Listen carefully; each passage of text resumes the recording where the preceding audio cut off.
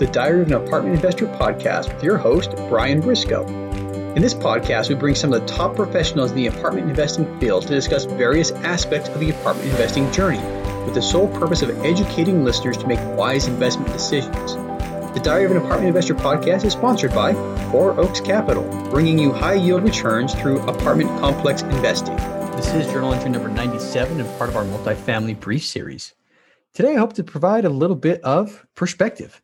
A quick shout out to Brian Ponnell for the conversation that started me thinking about this subject. But the perspective that I want to give is that everybody starts out as a beginner. It's true in athletics, it's true in academics, it's true in business, and it's especially true in apartment investing. I mean, if we really go back to the beginning, we all start out crying at the top of our lungs in our birthday suit. Now, why do I point this out? Because having this perspective is very helpful to an aspiring apartment investor. And it's also a perspective that I didn't have 15 years ago. You see, I've told this story before. I read Rich Dad, Poor Dad in about 2004. And in that book, Robert Kiyosaki talks a lot about commercial real estate. Now, he talks about other investments, but I focused in on real estate because it's something that resonated with me. Now, I couldn't imagine doing what Robert Kiyosaki was doing at the time. I mean, after all, he had his rich dad to guide him. But fortunately, I did take some action. It's not nearly as big of an action as I wish I would have taken looking back, but I did take action. I moved forward. I bought a few single-family investments. And at the time, even that was quite the stretch for me. Now, when I finally realized that my strategy for single-family investing wasn't scaling fast enough for my liking, I started listening and reading to books and listening to podcasts. And the same story played itself out over and over in my mind. I'd listen to people who owned hundreds or thousands of units and often look at the gap. I would look and I would see a very wide gap between them and me. And looking back, I think a lot of time, we focus too much on that gap. We see the difference between where others are now and immediately tell ourselves that we can never get there. But just remember the perspective I began this episode with. Just like everyone is born in this world as a complete novice, everyone is the beginner in this business at some point. Even if some people have a leg up because of to whom they were born. For example, the iconic Donald Trump made billions in real estate. And many people could point to his father, who also amassed a significant fortune in real estate, and say, no wonder that Donald did so well. Now, I don't deny that having a significant trust fund and parents who are very active in the New York City real estate market doesn't give you a leg up in the business. But just like everybody else, Mr. Trump was born in his birthday suit with very little knowledge of real estate. Now, there are other professions, for example, that would make for an easier transition to real estate investing than others. Now, one such an individual that made a transition, and one that I admire very much, is Bruce Fraser from Elkhorn Capital. He's a former hedge fund manager that is now doing extremely well in this business. Or recent guest on this show, Michael Becker, who worked for years brokering mortgages for multifamily operators. Did their previous professions help them with their transition? Absolutely. Did it give them a leg up? Yes, it did. But at one point, they were also brand new at their previous professions and had to learn those businesses step by step too. So let's try to keep this perspective.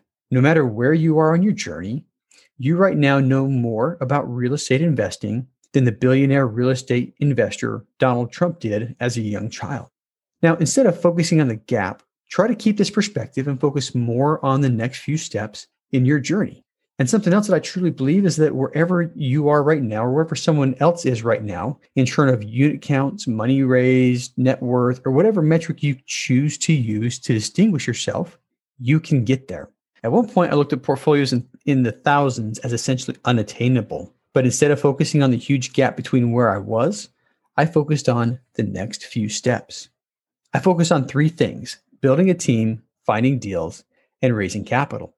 And quite frankly, I wasn't good at any of the three when I started. I was a career Marine with a small number of single-family properties, which incidentally didn't give me very much credibility or a leg up with brokers or potential investors.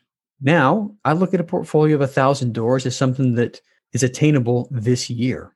Another piece of perspective, and also from a conversation that I had with somebody that I deeply respect, is that every partnership makes mistakes and every person makes mistakes. That's true in every aspect of life.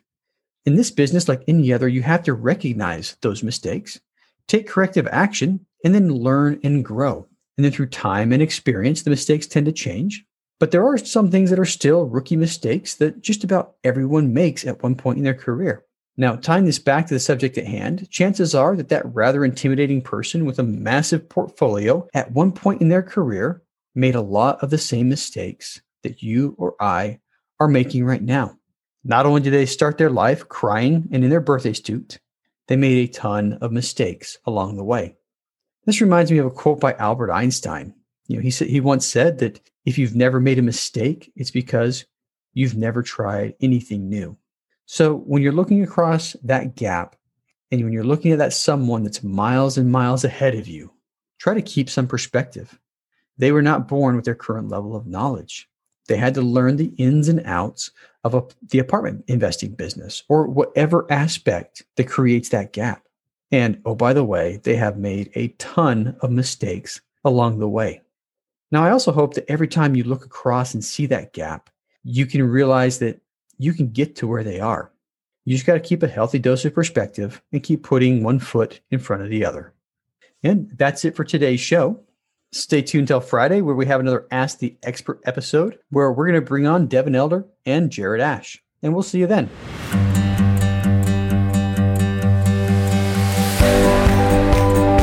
Thank you for listening to the Diary of an Apartment Investor podcast today, brought to you by Four Oaks Capital.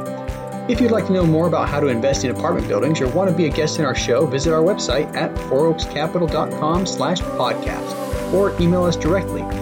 If you're still listening, you obviously like the show, so pull out your phone, tap subscribe, and leave us a 5-star rating on your favorite podcast app. And we'll see you again next week.